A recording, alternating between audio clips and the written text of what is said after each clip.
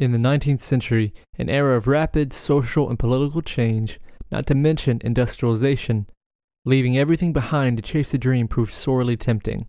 Today in 5-Minute History, I'm going to go over why so many people were keen to join the gold rush.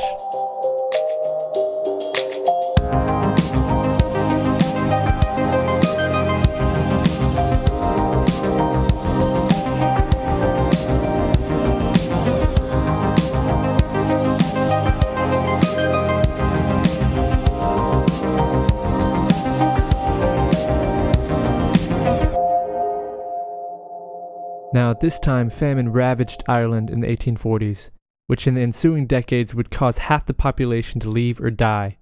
Meanwhile, revolutions raged across continental Europe during the People's Spring, with authorities responding ferociously, forcing many participants into exile. Slaves were being emancipated across the British Empire, in North America, and in China, large sections of population experienced displacement as a result of various conflicts, including the Opium Wars. International travel had been, up to that point, unimaginable for the vast majority of the planet's population.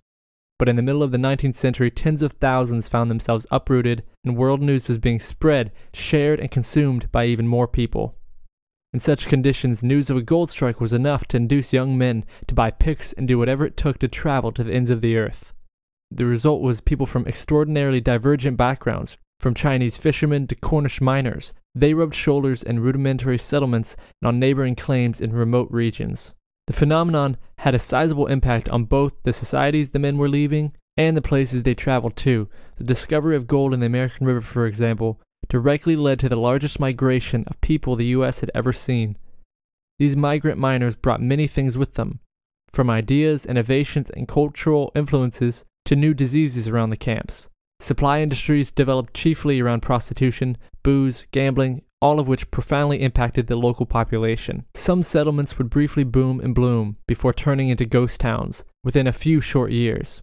Others endured and evolved into enormous metropolis. San Francisco, Johannesburg, and Melbourne were all built on solid gold foundations. Gambling was a popular pastime in Gold Rush era California, with arguments and violence a common outcome. In September 1898, the three lucky Swedes discovered gold on Anvil Creek and founded no mining district. Soon, though, more gold was spotted simply lying in the beach sand, extractable without the need for a claim. By 1900, a tent city sprawled across 30 miles of the treeless coast, and Nome's population hit 20,000. It dropped to 2,600 by 1909, and the gold rush wasn't strictly in North America. It ranged from Canada, Chile and Argentina, South Africa, Australia, New Zealand, Brazil, Scotland. Anywhere there was a chance for people to make a new life on newfound riches, there would be people there. And that's all for today's 5-Minute History. If you like what you hear, please give us a rating and review, and we'll see you next time.